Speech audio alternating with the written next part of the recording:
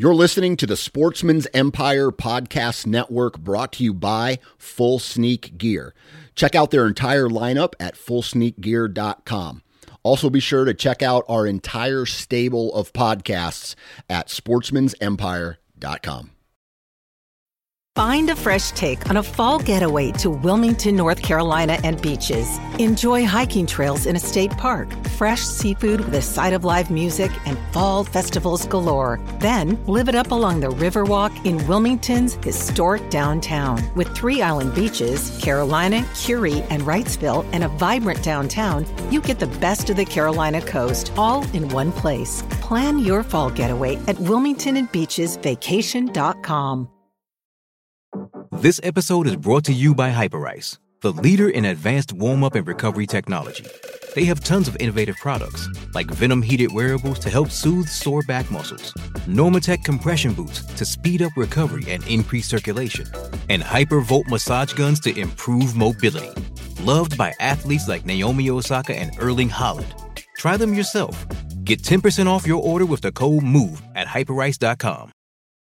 You're listening to the Sportsman's Nation Podcast Network, powered by Interstate Batteries. From your truck to your trail camera, Interstate Batteries has you covered. Visit your local Interstate Battery store today or online at interstatebatteries.com. Interstate Batteries, outrageously dependable.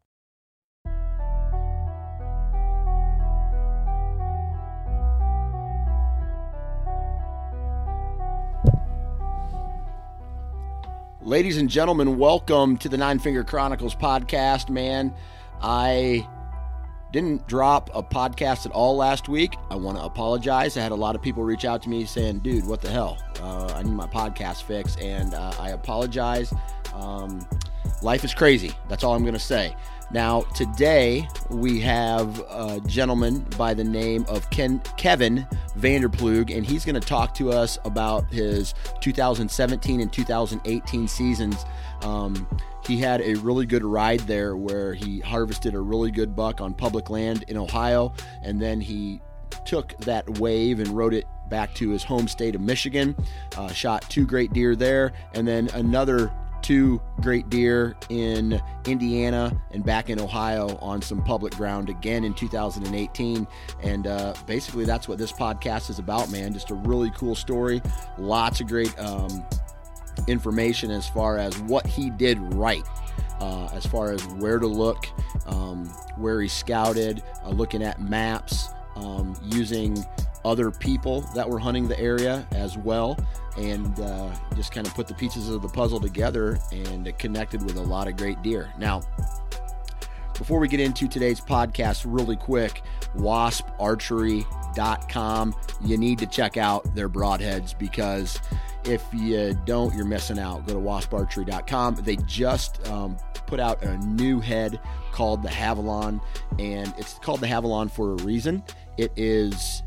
They did a partnership with Havalon Knives. So you take the blade technology from Havalon, really sharp, really durable blade, and then you take Wasp, who's known for their really kick-ass broadheads, and you have one hell of a fixed blade. And I think that my buddy Fred Doherty over there at Wasp has talked me into shooting that head this year, unless he can come up with a 150 grain.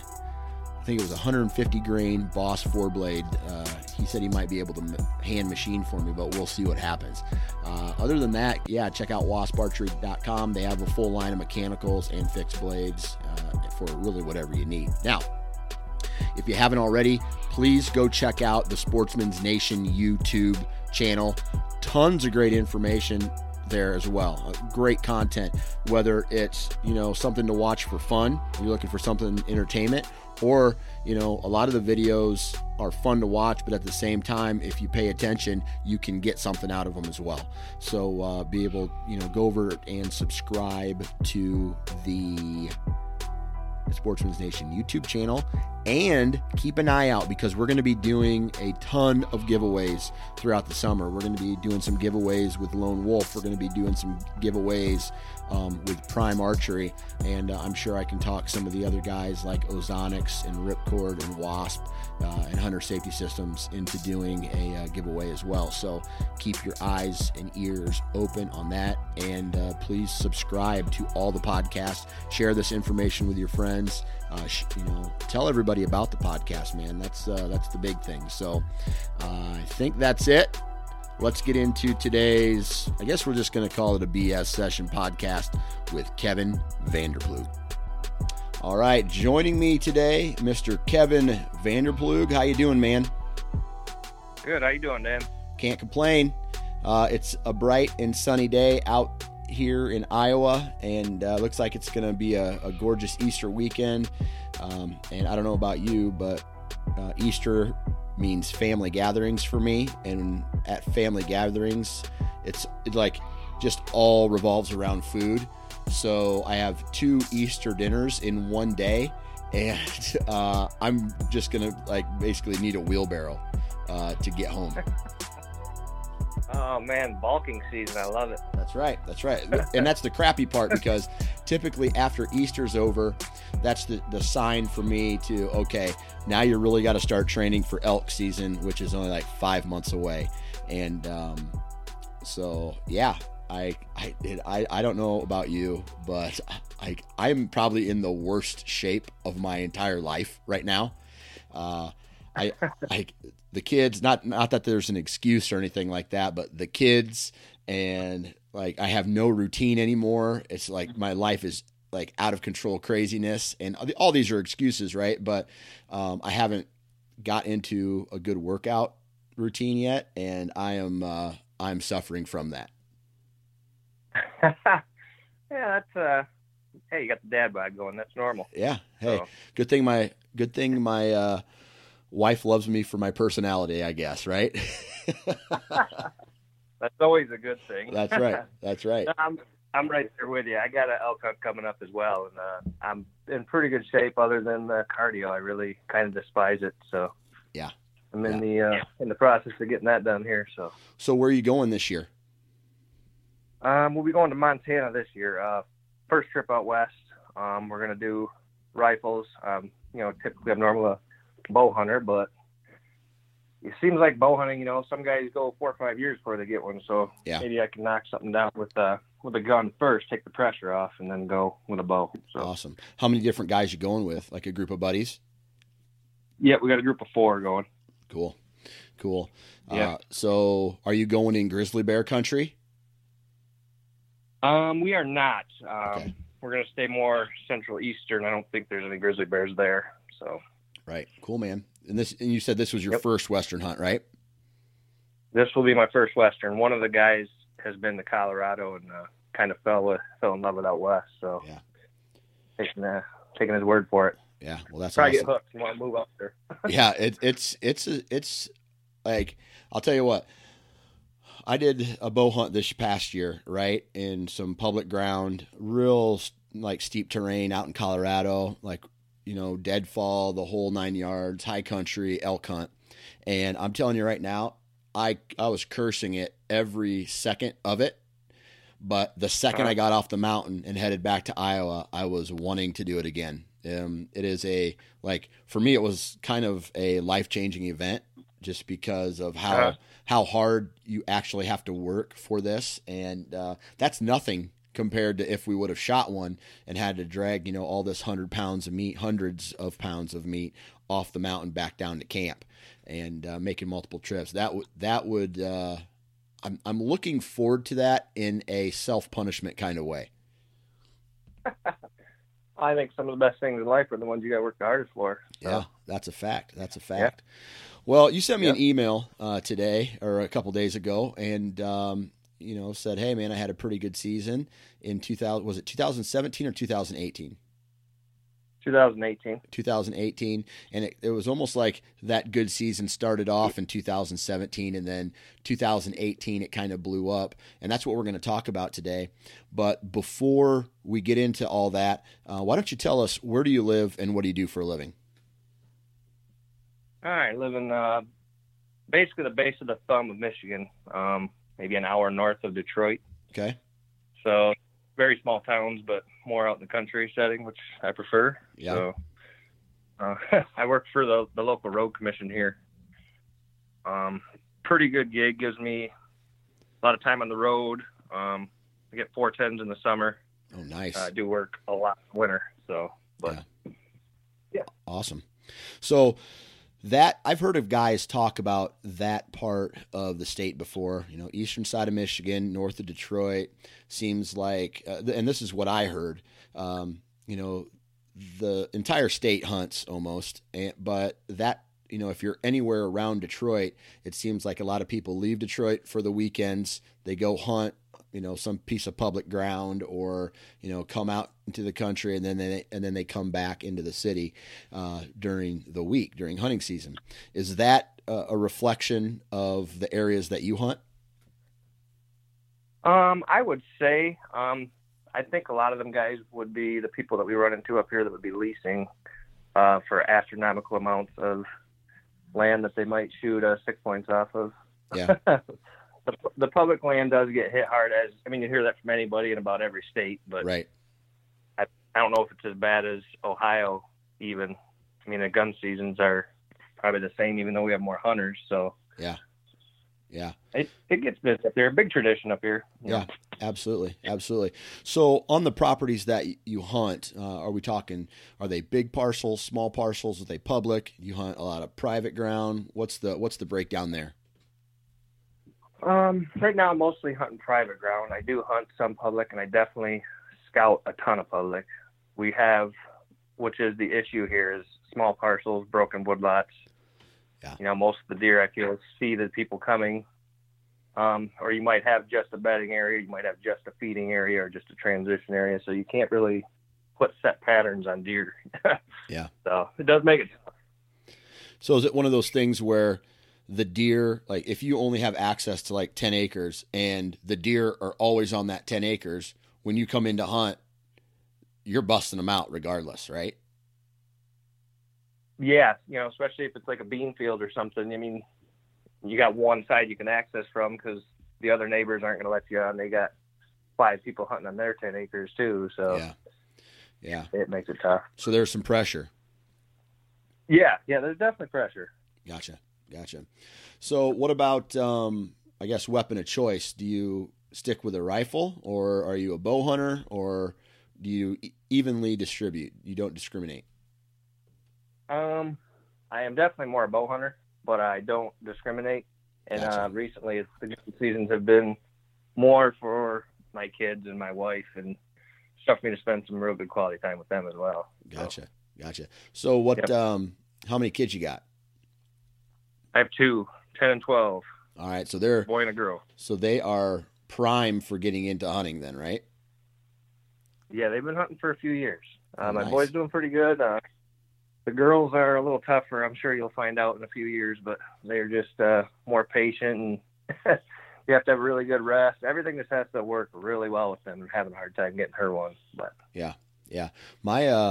I almost feel like for me it's going to be the opposite. Like my daughter, she likes to dig up worms and like play in the dirt and get dirty. My son, if he falls in the mud, he wants to go inside and change his pants. Like he's like not a neat freak, but like just doesn't like to be dirty, doesn't like to, I don't know, whatever. And so I think it's going to flip for me. Like I think it's going to be difficult to get my son in there, but my daughter, I think she's the one that's going to be like, all right, Dad, let's get this thing gutted. If we ever get one shot. Well, yeah, that's pretty good. I'm more opposite over here. My daughter's pretty good about that stuff, but she's a little more girly girl. So, yeah, maybe you'll be sitting pretty good. I think the boys, once they get that little bit of an adrenaline rush and stuff, I think they latch onto it easier anyway. Yeah. So. Awesome. Well, I'm definitely looking forward to that. How old were they when you started taking them out? They've been coming in the woods, scouting and kind of like maybe sitting with us hunting. But I guess hunting wise, my son was 8 when he started going. He shot his first deer. Except my daughter's a little more girly girl, a little more dainty. So just trying to handle a gun. That's what I was getting at, like with the rest and stuff. You need like a double ladder with a shooting rail or a bipod or something. It just needs to be perfect. So she's been hunting for a couple of years and no luck for her yet. So Gotcha. Well, that's awesome.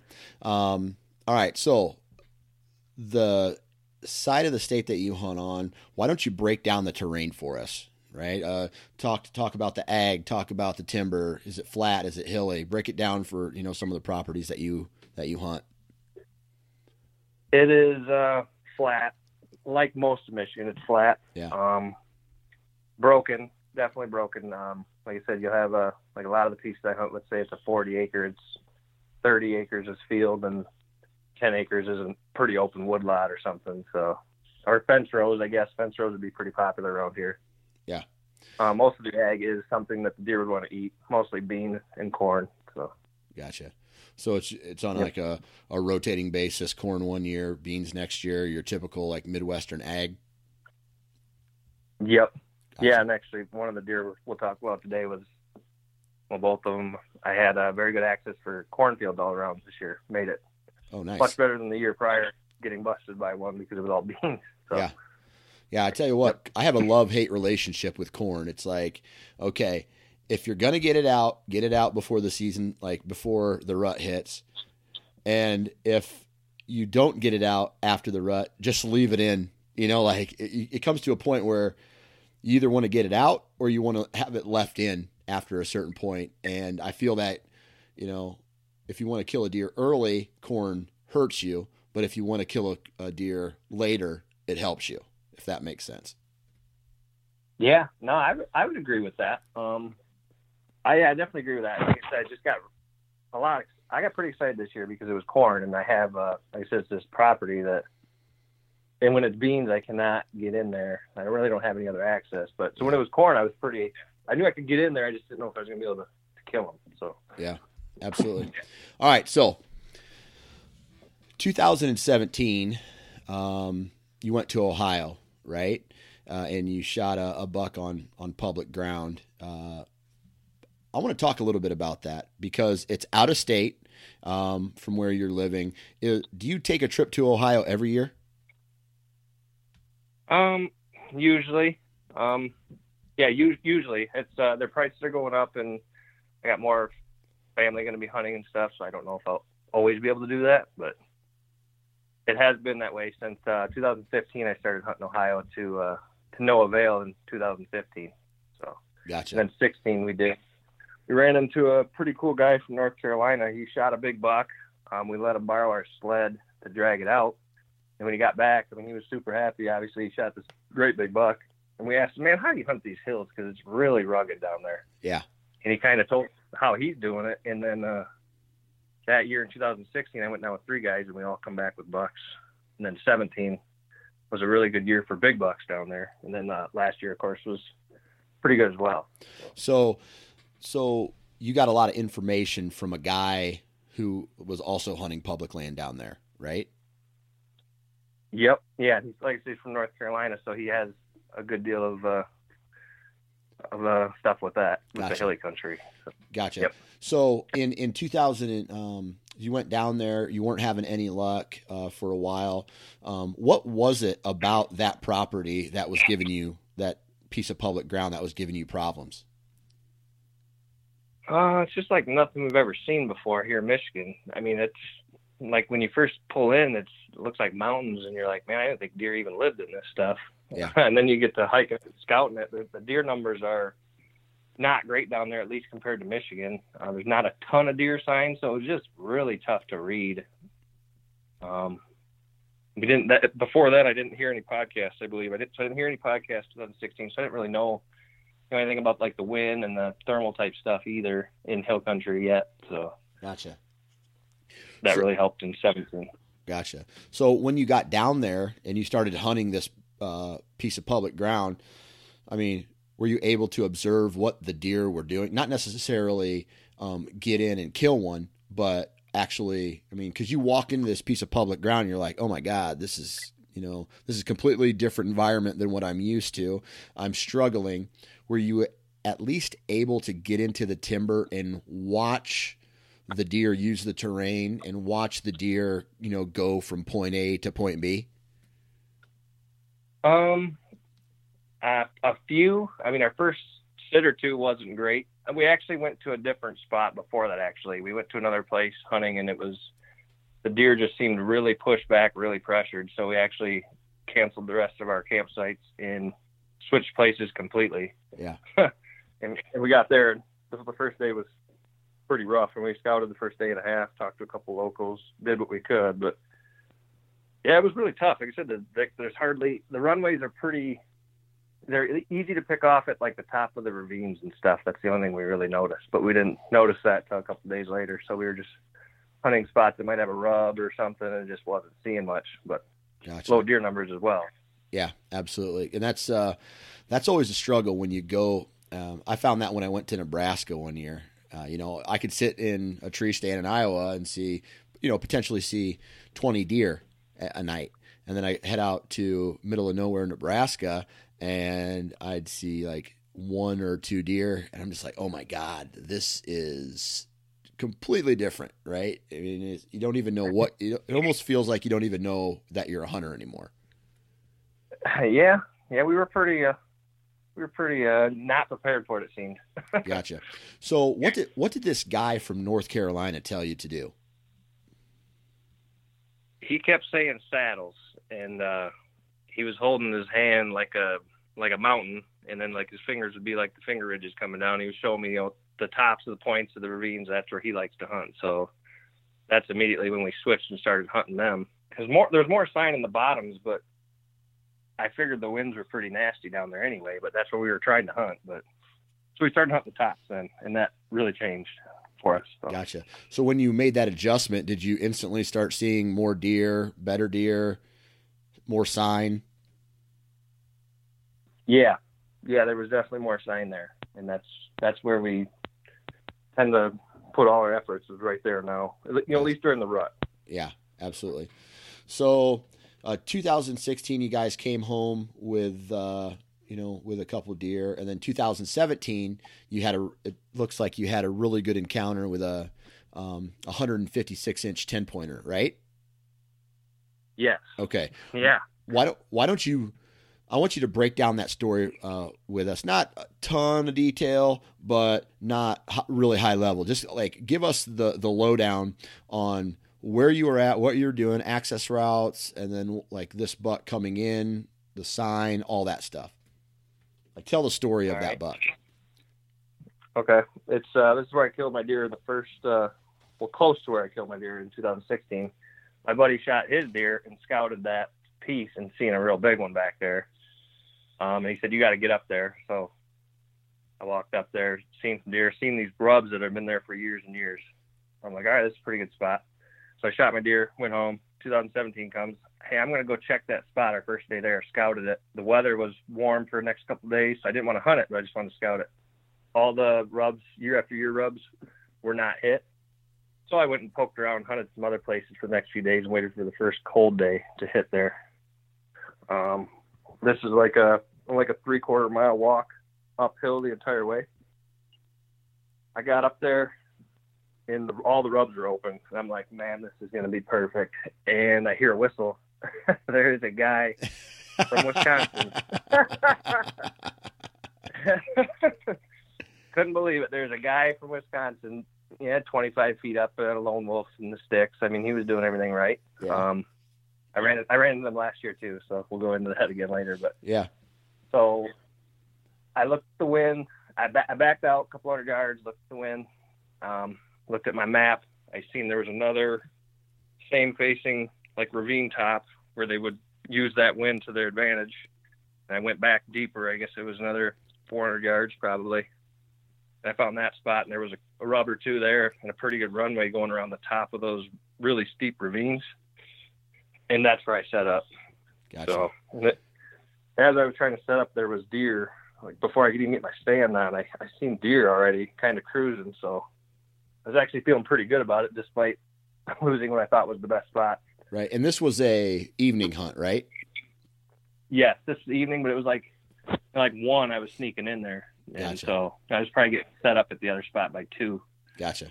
So then, was this like wide open timber, like big woods? Was it, you found like a pocket of really thick, nasty stuff, or did you find a good edge? Why were the deer liking the area that you finally, or what drew you to the area that you eventually ended up at?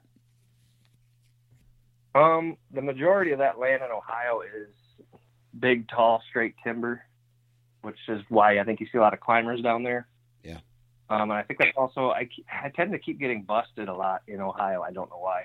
The deer are walking up the hills and they can see. I mean, you can only hide behind a single trunk tree. There's nothing that really branches off out there. So it does make it tough. But I set up in that spot just because of the rubs and the runways cutting around that ravine top was telling me that there was definitely activity in there. And then plus, the deer I started seeing. So Yeah. So there was good sign, decent cover. How far away were you from a food source? And probably 3 miles. Oh, really? So they were eating stuff in the timber then, like mast, acorns. The nearest I can figure, that's all they really eat down there. I don't know if they would travel 3 miles. It's not out of the realm of possibilities, I'm sure. But Gotcha. So not necessarily a food source, but an ag field was about 3 miles away. Yep. Gotcha. Yeah, I think it was probably corn. Yeah. Gotcha. Okay, cool. All right. So you get set up in this tree, then what happens? I think I got set up. I think I ate a sandwich real quick. I think I rattled I don't know, seemed like the thing to do. Yeah. So I just sat down and figured I'll be sitting there for 4 hours till it gets dark. I couldn't believe it. I looked up and had a really big buck coming straight towards that, like gonna go around that pinch around that ravine top on that runway. Yeah. Right after you rattled? No, this was probably like 45 minutes after I rattled, so I really can't say that was it. Anyway, so he was cruising, gonna come around that ravine pinch just like I expected, and I don't, like I said, I'm sitting up in these big straight trees. I grab my bow and I'm getting ready, and I can't see him anymore. And apparently he was stopped out there and he caught me in the tree. I don't know what the deal was. I mean, the sun was kind of shining on me, but so he caught me. I had to stand off with this buck, which was definitely a mature buck. Probably, I don't know, I think it was an 8-point, but probably almost 150, probably. Wow. And that's a big deer. Yeah, that's a big deer. And like I said, he busted me. He snorted and took off, and I just sat down like, I can't believe I screwed that up. So I sat back down and just waited for a while, kind of sulking a little bit. And like half hour, 45 minutes later, I hear a grunt behind me. And I just turned my head to the left a little bit, and there's that 10-point that I shot with like 3 does. He's like his nose right to the butt of the other one. Right. So they were already at like the yards. So they got pulled in. He got pulled in because the does were working their way through. Yeah. Nice. Yeah. And it turns out that buck, I think it was the same buck, went by the guy from Wisconsin. I talked to him later. So he was trying to videotape and didn't get a shot off. At least I think it was the same buck. Could have been a different one. Who knows? Yeah. That's crazy. So how far of the shot was it? I mean, how far of a shot did you take as they were kind of coming through? 45 yards. 45 yards in the timber and good shot. Yeah, there was a little branch in front of his vitals, like the vitals, like right behind his shoulder. So I had to cheat back a little bit. So yeah, I think ultimately I got one lung and liver, which I kind of figured I was going to get. But when I got down and checked my arrow, there was some guts there. I'm like, man, what the heck? I thought it was straight broadside, pretty good. I mean, I knew the deer was hit hard, but my rule is if I don't see him go down, I let him lay. So that's what we did. Yeah. And then how long of a recovery did you have? Overnight? Yeah, I let him go overnight. That's just kind of the rule that I had. So we just went back in the morning. And he went like 200 yards. Gotcha. So was this the Was this the biggest buck you ever shot on your Ohio trip? Yes. Yeah. Biggest buck. Yep. Like, where does this rank as far as a big buck is concerned for you? This is really big coming from Michigan, I suppose. Yeah. 4-year-old, you think he was? Yeah, I would say a 4, either a really good 3 or a 4. Gotcha. Yep. Cool, man. So when you ended up walking, I mean, did you know what he was when you shot him? I mean, did you get a good enough look at him, or did it happen really fast? It happened extremely fast. I did count 10 points, but I didn't think they were that long. It seems like them bucks in Ohio have a lot longer tines than you think. Yeah. So I thought it was like a 140s 10 point. So. Well, and then when you walked up on him the next morning, you were kind of surprised? Yeah, I was pretty surprised. Yeah, pretty excited. We celebrated pretty good, so we had a heck of a drag out of this. But. Yeah, absolutely. So is that the biggest buck you've ever shot? That is, yes. I have one that's slightly behind it from Michigan from like 10 years ago. Gotcha. Okay. Yep. Cool, man. So success on public ground. What do you chalk that up to? Being versatile, being mobile, listening to some of these podcasts, kind of figure out how these deer use that terrain and the wind to their advantage. I mean, both these deer were traveling the leeward side, so. Yeah, I don't know. That's about all I can chalk it up to. It seems like it's funny because it feels like it's more luck when you go out of state for a week or 10-day hunt or something. I don't know why it does, but I think the first year, I think the luck comes into play, like whether or not a deer just walks by. But like a good hunter will know where he needs to be, right? That's the skill part. But just no matter how good of a hunter you are, right? You can't make a deer walk by your tree stand, right? So everything that you do leads to finding the best possible spot, but there's still, I guess, a pinch of luck that's involved with every hunt, saying that a deer has to come by this specific stand location at that particular time that you're in it, right? In order to make it happen. And I think that's where the luck could come into play, but the strategy is everything leading up to that. Yeah, no, I agree. Like I said, it just seems like it's luck when you're out of state, but I mean, you're trying to do everything right. You're being versatile. Obviously that guy being in the spot that I wanted to be in kind of was a little bit of a blow there for a second, but settled down, look at the map, made another decision. So awesome. How after you found that guy from Wisconsin or met that guy from Wisconsin, did you ever have any other conversations with him? Like if he's been successful throughout the years in that spot or what? That was their first year there. I ran into him when I walked back off the hill there that night. He had video of a deer. It could have been that one. It could have been different. It was hard to tell, but he had video of it and he said, yeah, it looks like the same one. And he said that was his first year. I ran into him here last year. And turns out they have a friend down there in Ohio that's been telling them that this is a good spot. So they were there again last year. Yeah. Cool. It's always funny. Like I had a buddy who went and hunted some public ground. I think it was Ohio too. And he was telling me he was an out-of-stater.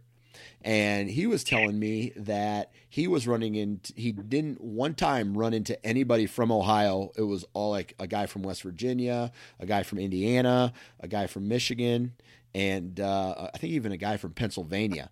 And they all were hunting this big chunk of public ground, but nobody from Ohio. I found that kind of interesting.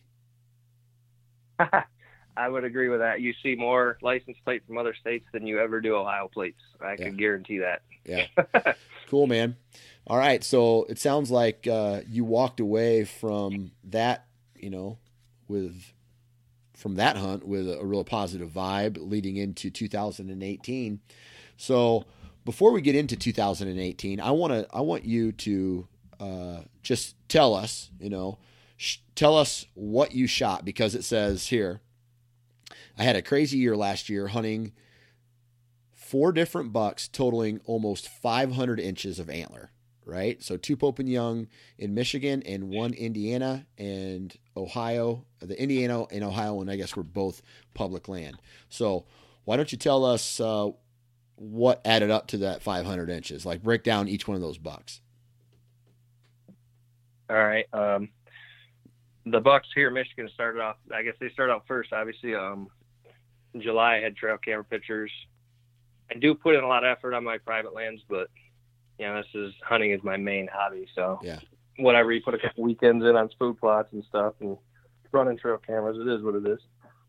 So they showed up on trail camera in July, both together on the property that other 10 point I was hunting the year before gave me the slip, with it being beans. So I felt very confident. I had 2 there, and I knew it was going to be corn this year, so I felt really confident. But that buck the year before really pushed me to go out, and I secured a few more spots in the general area to try to really put myself in a good position to shoot at least one of these. I was feeling confident I would shoot at least one. Yeah. Yeah, how big of a piece of property were these deer on that you had access to? This is the 40 acres, 30 of it's field and 10 of it's pretty open hardwoods. Okay, so basically you had 10 acres to play around with. Yeah. Okay. Yeah, like 1 or 2 hunts. Yeah, absolutely. All right, so these deer showed up in July, and what were they? Describe what they were. The 10 point was basically showing he was going to be a 10 from the get. The 8 point didn't look very big at all. And the 10 point ended up growing. He put on like all of his inches, it seemed like, by August. Yeah. So I thought he was going to end up being really big, but he never did grow much after that. The 8 point really, really blew up like in August. Like, he got real big. Yeah. So I ended up liking the looks of both of them. So that's the 2 I was going to hunt for the year. Gotcha. As of then. Gotcha. So how big were those deer? The 10 point was mid 130s, and the 8 point was upper 120s. Okay, and that's for Michigan. Is that that's considered good though, right? That's a good set of deer. Yeah, Michigan. I mean, our commemorative bucks, and I agree with it, says that a trophy or whatever would be 100 inches to be recognized, and I agree with it. Unfortunately, our age structure is just not that great. So you're looking at, once you start getting into 2-year-olds, you're doing pretty good. And the bucks that I'm trying to harvest now are 3, so gotcha. They're very few and far between. That is the best trail camera pull I had in years. So yeah, that probably makes a guy happy. I know it makes me happy whenever I walk into the timber, July, and check my trail cameras, and some of the deer from the previous year show up, or a good, you have a really good card pull, and it gets you jacked up for the upcoming season. Yeah, and that's exactly what it did. I finally had some deer that I really wanted to hunt. I've been trying to shoot just Pope and Youngs. I know it seems weird, trophy hunter, whatever you want to call it, but I get to hunt a lot, so I'm trying to set some standards where I just try to shoot Pope and Youngs if I can. So that's my limit for getting a deer shoulder mounted as well. Yeah. So I mean, that's these good. deer were what I wanted to start. Yep. Yeah, you can do whatever you want. That's what, I love listening to people. They start ranting about trophies, or they age or meat or whatever. Like, I am under the impression that if you want to shoot a deer, you can shoot a deer. It doesn't matter what it is. If you want to shoot a forkhorn, and you shoot a forkhorn. If you want to shoot a doe, shoot a doe. If your goal is to just, like, if you say you're a meat hunter and you kill a forkhorn, man, that's fine with me. I don't care. You're hunting, you're buying a license, you're supporting the tradition. And that, at the end of the day, I think that's what's the most important. Yeah, no, I agree. Yep. I agree. I think everybody has a tendency to be a trophy hunter, and whether they want to admit it or not, that's my only thing. Yeah. People, if there's a big 8 point stand next to a 4 point, what's the meat hunter gonna shoot? Oh yeah. At the end of the day, yeah, antlers kind of trump everything, right? Exactly. Yeah. So. And guess what? You can eat a buck too. You can eat their meat. Yeah. Yeah. All right. Yeah, there's more meat on the bigger ones usually. Yeah, absolutely. All right. So now we have this, you got these 2 deer in Michigan in the back of your head. When did you start hunting for them? Well, I knocked on some doors. I gained permission on another 33 acres where I assumed they were bedding. Where I assumed they were bedding last year that were the one was catching me. Yeah. And then I gained another 40 acres down the road as well. So I really pushed myself this year to try to put myself in the best position to get on these bucks. So what's it like knocking on doors in a high pressure state like Michigan? It's usually not good. It's in an area that I was working years ago, farming and helping out on a farm, and I get to know people around, so I do all right at it. But you definitely get a lot of no's, especially if you're out of your elements. So yeah, absolutely, it is what it is. It's tough to walk up to a door, but you know what's tougher is to not have a buck that you want to shoot in a season. So yeah, I tell you what, even around 7 years ago. 7 to 10 years ago, I could go and knock on doors in Iowa and majority of the time get access, right? If there was another hunter there, they would just tell me, okay, yeah, I don't care if you hunt, but stay away from this area, right? Okay, cool. Now, when I go and knock on doors, man, I don't know if I've been told yes in several years. Like every door I've knocked on now, has somebody hunting it, or they know a guy or the kids or a family member, and it's getting very, very hard to find knock on door permission ground, even in Iowa. Oh man. Yeah. Well, I wonder why that is. It shows our numbers are declining, but yet it's getting harder. So I don't know. I think what's happening is as these farmers, right? And that's what the landowners typically are in Iowa. As these farmers start to die off, go to nursing homes, pass their ground on to their children aren't farmers, so they sell the land. They sell it, especially the good hunting ground, to out-of-staters or someone else who is going to, like a recreational hunter or recreational land user. They come in, buy the land, and they're going to hunt it, and that displaces all the local hunters, and now the local hunters have to hunt public ground, and that's overwhelming already, right? The public ground's overwhelming already, and so when a piece of property is sold, there's people hunting on it, but I bet you there's more hunters that are displaced because of that transaction than there are who are actually hunting that piece of property. So let's say one guy buys 100 acres. Let's say there's 3 guys hunting 100 acres. One guy comes in and buys it. Now there's only one guy hunting 100 acres, and those 3 guys have to go find someplace else. So now it gets really cutthroat. You know what I mean? Oh, man. Oh, yeah. That's my method. That's my theory anyway. Oh, no, I get it. Yeah. So yeah, we got a lot of people up here that like to try to come lease land out, especially if you're shooting pretty good bucks. They'll kind of figure it out and try to lease the land out from under you. Yeah, it's happened a couple times. So yeah. All right, so you got access to all this other ground. Then what happened? I mean, did you put more trail cameras out? No, I generally just use the trail cameras for inventory. I mean, I leave them up year round, but I really only check them like if it's on the way to a hunt. So I just kind of use them to see what I got in the area to find something that I want to try to hunt. Yeah. So we gained access on these properties. I picked a Saturday. Me and a buddy went out and scouted, and we walked into this first piece that's kind of attached to where I shot the one, where both of them were on trail camera. And we blew them all out, actually. We blew all the bucks out, which I kind of figured was going to happen, but I needed proof that that's where they were at. Oh, man. And it worked out good because they weren't on the other property that we were going to next, which turned out to be very good. Gotcha. So we just hung a couple stands. I think what really helped this year was when we did that, it was a Saturday. We got in and out, hung all our stands in one day, and it was before a rain day. I think it really helped on the other property. I think if you go back in 3-4 times messing around with it, I think you're pretty much screwing it up. Yeah. So you blew all the deer out of it, and did they end up going to the other property that you had access to? Kinda. I mean, they weren't, like, as velvet started coming off, they kind of separated anyway, so I figured they weren't going to live in the same wood lot. So, and that ended up kind of being their summer bedding for the most part, at least with corn on.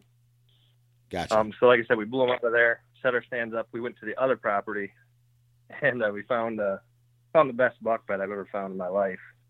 It was obvious that one of the bigger bucks in the area has been there for years. And I knew he wasn't there because I just bumped him out of the other spot. So we hurry up and set up that property and then got out of there. Right. Which I think was key. So you blew the deer out. You blew the deer out. You knew a big buck was in it. And then you quickly went to the other property, set up a couple like stand locations, right? And knowing he was probably going to come back to the new property. Yes, I had, judging from that bed and the old sign that was in there, I figured one of those bucks would be bedded there at some point during the season for sure. Gotcha. And there was already some stands there. It's not like I completely blew up that property. There were some stands there from people that had hunted it, 10, 15 years ago. Yeah. So one of them was in a good spot, just trimmed it up, moved a couple other ones, and then got out of there. Okay. All right. So when did you start attacking that piece of property and really start focusing on trying to kill, one of these bucks that you identified as shooters, in July? Immediately. Okay. And when you say immediately, are we talking early October? October 1st is our opening date, and I spent the first 2 days on the property that I originally got the trail cam pictures of them. Okay. And? I bounced around there. There was like no rubs, no sign, because I wasn't in there for like a month and a half after we set those stands up, and I think it was late August or whatever. Yeah. Walking in there, I have stands already sitting there. I've been hunting that property for years. So I sat a couple safe observation sits, and there was nothing going on, no rubs, no scrapes, nothing. I threw one more hunt on the other side of that property. The third day, I threw a sit on the property where we bumped them out of, and that was all just does in there, just piles of does, no bucks. So October 4th was a good cold front, and that's when I went to the other property to hunt that bed, and that's when I ended up shooting that 10-point. And was this an afternoon hunt or a morning hunt? This is an afternoon hunt. All of them were, I think they were work days, so they were all afternoon hunts. Okay, so it was an afternoon hunt when you went to this new property, and you said you went to go hunt that bed. You didn't set up on that bed per se. What'd you do? Set up on like a trail or a transition to a food source? Walk us through that. Yeah, the one stand was on the inside corner of a field, butted up next to some really thick stuff. That stand itself was only 70 yards from the bed. Okay. One of the other ones that I had set up was on the other side of the property, and that one was only probably 70 yards from the bed. So I was going to go to one of those two. I tried to get to the back one that I set up, and there were so many deer out there already that it was not happening. So I backed back up and basically crawled my way to the other stand. So it's hard for me to explain. I guess it's about 25, 30 yards to the corner edge of the woods, and there's only 35 yards of woods to the bed. Pretty thick woods. Yeah. So, yeah. And like I said, tons of deer, tons of little bucks. I mean, you can tell they kind of hadn't been hunted there on that property in years. They were all over the place. But yet, these big bucks, I actually had two come out of the bedding area. I didn't get a good look at the one. But they come out basically a couple minutes to closing time, still on an unpressured piece of private ground that hasn't had a hunter in years. If that tells people what they're dealing with, I figure both these deer are 3 years old, and they already have those habits. So the 10-point. Yeah, go ahead and finish the story. Like when did you see him? Like, walk us through the kill. It was getting to the time where I'm like, man, I ain't gonna see nothing. And like I said, it's starting to get dark. Like I said, maybe 10 minutes till closing time. And I hear some stuff coming from the woods. And to me, it sounds like coons, like a bunch of raccoons coming or something. And I couldn't see them in the woods really. And then one stepped out of the field. It might have even been that big 8-point. I couldn't tell. There's a lot of trees and leaves and stuff on that time of year. But that one stepped out, and I couldn't really tell what it was, and they went the other way. And then I kept hearing something coming, and the other one stepped out right in the corner of that field. There was a scrape there, and he stepped out right underneath it and worked the scrape a little bit and then walked down the edge of the fence row right past me with maybe 5 minutes left. Like a 10-yard shot. What a perfect shot. So you nailed him. I nailed him. And he must have been cornering two a little bit, but I nailed him, but it took him a while to expire. Like, I got nervous. He ran about 30 yards and just stood there for a while. Yeah. And then just bedded down as it got dark. So I just kind of waited in my stand for quite a while until I got out. Gotcha. So then, yep. What was this buck? I mean, did you end up scoring him? Yep, that was the 130. I don't remember what his final score is. Dry score was 127 or something like that. And now, after deductions. Gotcha. So 130-inch 10-pointer in Michigan, great buck. Was this one of the biggest deer that you've killed in Michigan? Yeah, that's the second biggest deer I killed in Michigan. Gotcha. Okay. All right. So real fast, talk to us about the other buck here in Michigan before we move on to your public land bucks in the other states. Well, Indiana comes next, but it's up to you what you want. Indiana comes next. Yeah, let's talk about this. So, all right, you made a public land trip in October to Indiana. Yep, a little bit later in October. Okay. First time going there. All right. And how we picked it is how we seem to pick our other ones. We just look for really rugged terrain, despite the public land pressure. Unlike flat land, I feel like the deer just have a chance to make it. 100 acres of rugged public land hunts like 500 acres of this Michigan land. I mean, you can't kill all the bucks out of there. So, and we got pretty good at, like I said, 3 years successful in Ohio hunting the really rugged ground.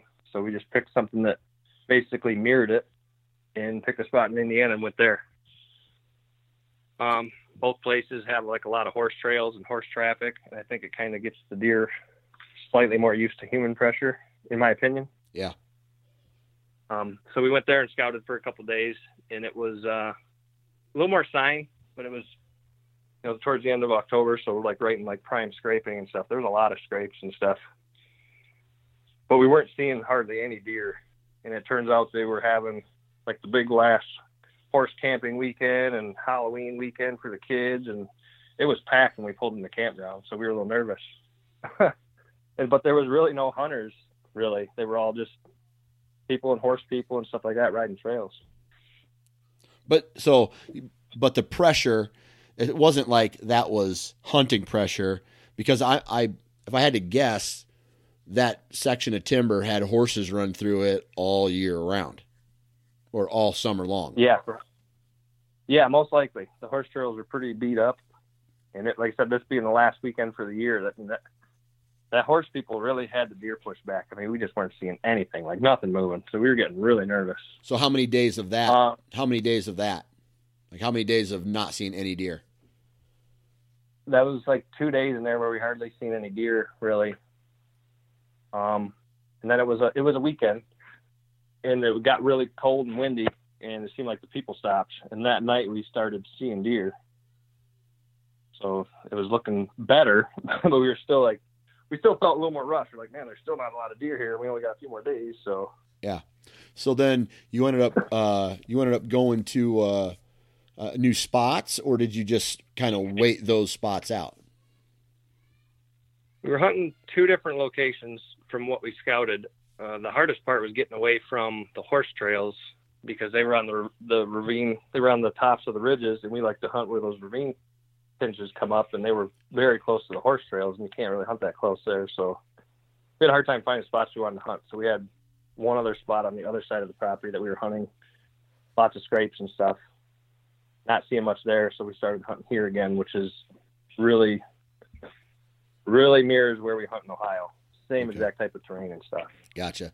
So, I mean, as the week or as the time that you spent in Indiana started going on, were you starting to have doubts of, man, there's just too many people here, the people riding horses really screwed this up, it's just, were you kind of like, yeah, I'm still going to hunt, but I'm not going to see anything? Yeah, we were trying to debate what to do to get away from the horse people, because that was what was pushing the deer back. And we were getting nervous, but then, like I said, that last night, it was really cold and windy, and we seen deer that night. My buddy seen a buck chasing a doe, and then he seen one other buck, and then I had the same buck come by me. And so we were feeling actually better about the next day's hunt. We were starting to see some deer moving and cruising. So Gotcha. All right. So, and when was this? This was like right around Halloween, or was this November by then? that day was October 28th. Okay, October 28th. So we heard. Yep. Gotcha. All right. Then the 29th came around, and I left my stand in the same spot. I just had that. It was a decent 8-point come underneath me, like 100 inches probably. It was the same one my buddy had seen. So I hunted that same exact spot the next morning, and it was pretty cold. I bumped one deer on the way in. I was sitting there, and I just had this nice 8-point just come kind of cruising around the edge of the ridge, heading right the same exact path that 8-point was on the night before, which come right underneath my tree stand. So I had to make a decision if I wanted to shoot him. His frame was huge, so I already made a decision to shoot him. I didn't get a great look at him. He comes straight into the base of the tree almost, and he stopped behind another tree, and I drew back, and I was directly in the sun. So all I could see was the edge of his antlers on either side of this tree. And he just picked up some movement from me, and we had a standoff for probably like 3 minutes. So I held my bow back for about 2 of those minutes probably, and then let it down. And he got nervous. Did he bust you? He got nervous when I let it down. He didn't really know what it was. He knew something was there, but he didn't get too bad. He turned and started to trot off, and I stopped him with my mouth with a doe bleat, and I had to guess. I guessed the yardage and everything, and I got a shot off, and he ducked the arrow a little bit, or I misjudged yardage, one of the two, but I spined him, so I got another arrow in him. Yeah, nice. So, and it was. Like I said, his frame looks like he should be like 130 inches, but he was just shy of 125 8-point. He just didn't have any brows, but he was real heavy. Awesome. So real nice deer. But you know, I find that I was talking to someone about this the other day. If you can go into a place that you've never been before, right? And this is where I think people get so caught up on antler size. If you can go into a property that you've never hunted before, read the terrain, read the sign, have encounter with deer, and shoot one. I don't care if it's a young deer or a doe, a young buck or a doe. That's still pretty good to be able to go into a place you've never hunted before and have an encounter. Yeah, no, I agree with you. I actually ran into that problem when I went to Ohio. I let a nice buck walk that I probably shouldn't have, but just trying to get a little greedy. I think you got to keep in mind when you go on these 1-week hunts that if you do everything right, you're going to have 1 or 2 encounters, and you need to just pick that buck. If it's something that's going to make you somewhat happy or whatever, that's the one you better shoot. You're not going to get 10 encounters. I mean, they're great states, especially compared to Michigan, but it's not like that. So yeah, absolutely, man. Cool. So, another great deer in Indiana on public ground, just kind of a hang and bang run and gun setup. Then where did you go? Back to Michigan, or did you jump over to Ohio? Yeah, that was the morning hunt of the 29th. On my way to get my buddy for the evening hunt, my wife calls me and says she missed that 8-point, the big 8-point that I shot. Oh boy. So, which I wasn't hunting him because he wasn't in the area. Like, I stopped hunting that area. There's no sign or nothing in the area back home, so I stopped hunting it. I told her to go ahead and hunt it if she wants. There was other deer in there. So she missed it, and then on the way to get my buddy, he calls and says, dude, I just shot one. So he shot one the night of the 29th in Indiana as well. So, and we were going to continue to hunt till like the 1st or 2nd and then meet our buddies in Ohio, but we decided to just handle the deer and then get home for a day or two. And then that's when I hunted that 8-point. I went back home to Michigan and hunted that one on Halloween night. And I got snuck into my stand pretty good. I had 2 does catch me just before I got in the stand. They were standing just in the corn. I didn't see them. They kind of ran through the bedding area, which is on the neighbor's property. I didn't really think nothing of it. They didn't really blow or nothing. I got in the stand. I mean, I knew she had just seen him in there, and it was a pretty good spot. This is a stand that we've killed some pretty good bucks in there before. So just before dark, I hit one doe bleed. I think that's all I did, one doe bleed. And like instantly I heard some bucks not fighting hard, but like sparring. And that big 8-point has been hanging with like 100-inch 8-point. And immediately I kind of thought, I bet you that's him. So what I think was the key here was I didn't call again because they took forever to come in. You know, it's starting to get a little late. But like I said, they were sparring back there. I knew I had 2 bucks within 150 yards of me. And they walked through the center of the woods. And I could never see his rack, but I could see his body. I knew it had to be him. Yeah. And he stopped out there for, like 5 minutes, not moving. And I think maybe a little more inexperienced hunter, I think would have tried calling at him, but I knew that he had heard the call anyway. So I just stayed silent, and he turned and come right towards me, right through a bunch of thick stuff. So it was really a hard time getting a good look at him just to make sure it was him. But I ended up shooting that one at probably 25 yards, quartering to a little bit. So by this time you're on a roll. I mean, you must be flying high. That's $3 with your bow, right? Yep. $3 with your bow, 2 different states, and it's not even like really the rut yet. Yeah, that's all in October so far. Yeah. So what was going through? Flying high was. Yeah. What was going through your head at this point? I debated whether to actually tell my wife that I just shot him because I figured she'd be a little apprehensive. She'd be a little upset. Yeah. Nah, she was all right with it. So yeah, I shot him, made a really good shot. He did like a little half circle around me. He only ran like 20 yards. It was awesome. When you hit the heart and their front legs are just basically out from under him. Yeah. When they just kind of frozen through the woods, it was sweet. So he went down right underneath my stand. It was awesome. Yeah. Yeah, flying high for sure. and the cool part was, so at this point, all the pressure's off, for the season, right? Before you even go on your Ohio hunt, which the previous year you smoked a stud on, right? So you're going back to Ohio that you just came off of, well, really 2 years of success on the public ground there. Now you get to Ohio, and what's the date when you start hunting in Ohio? I think it was like the 2nd or 3rd. I think we got there. Yeah.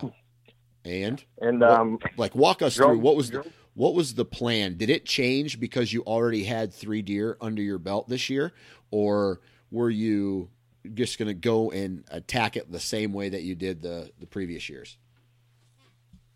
Oh yeah, I'm gonna attack it. It's funny. Like as soon as I shoot a big buck, it's like the next day I need to get on a big buck. I need to do this and just keep working at it. So it was. I was not slowing down.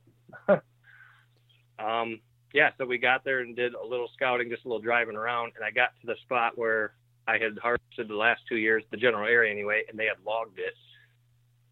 So I didn't know what to think about that one. So we picked some other spots off the maps, same type of thing, the tight ravine pinches. You can see them on a topo map pretty easily, like hunt stand terrain or probably an Onyx topo map. You can pick this stuff up. So we went and hunted a couple different ones just kind of out of the blue. So the spot I got to that I wanted to hunt or scout was logged, so I just abandoned it for that day anyway. Okay. And we went and just picked a spot off a map. Me and my buddy wanted to go to the other side of the property, which we did, and he dropped me off at a spot, and he went to another spot.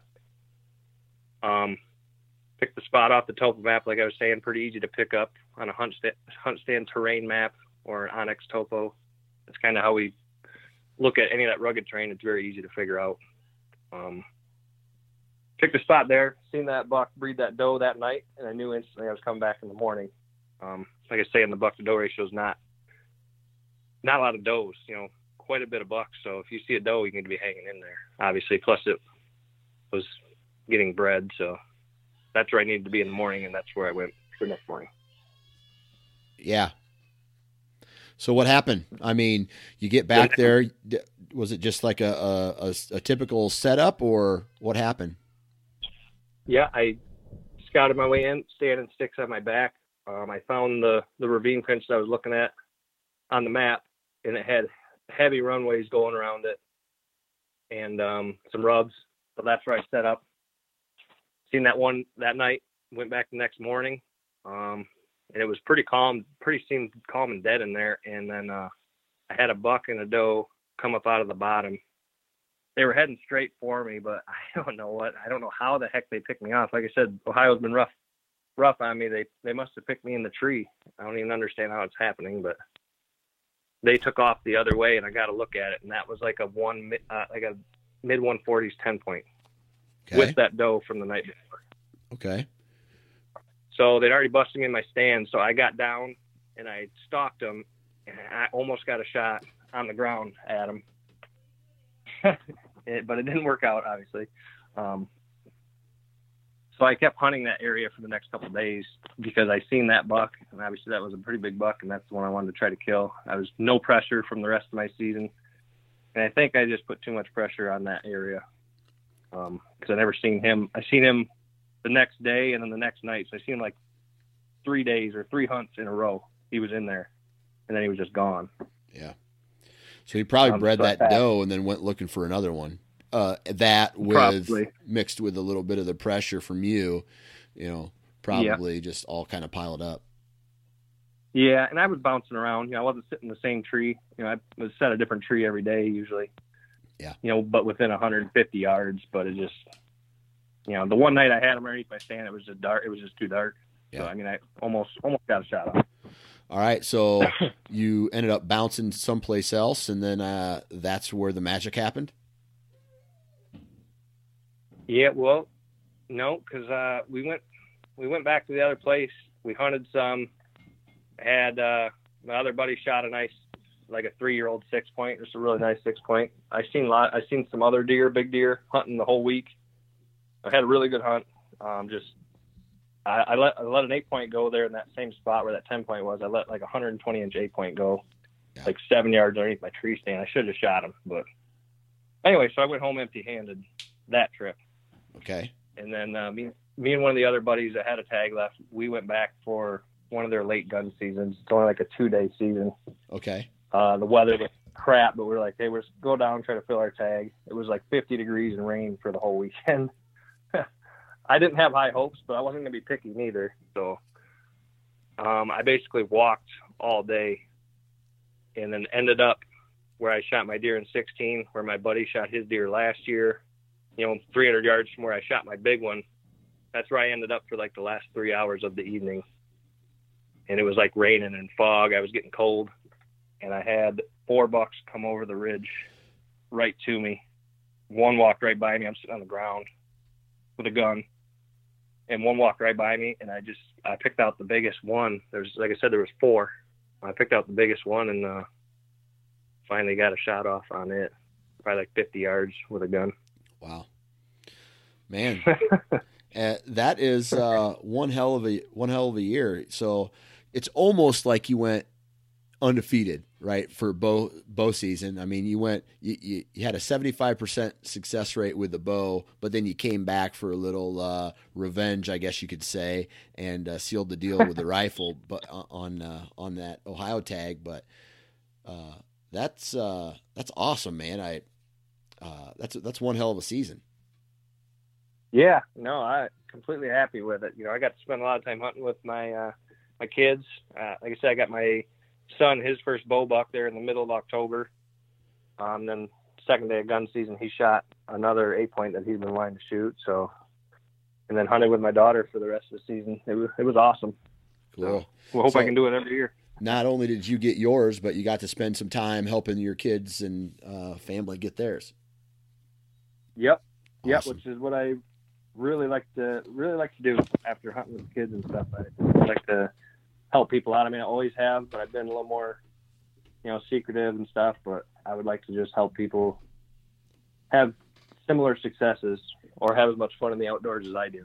So, yeah, absolutely. Like our out-of-state hunts are our no scouting. We just go down during the rut.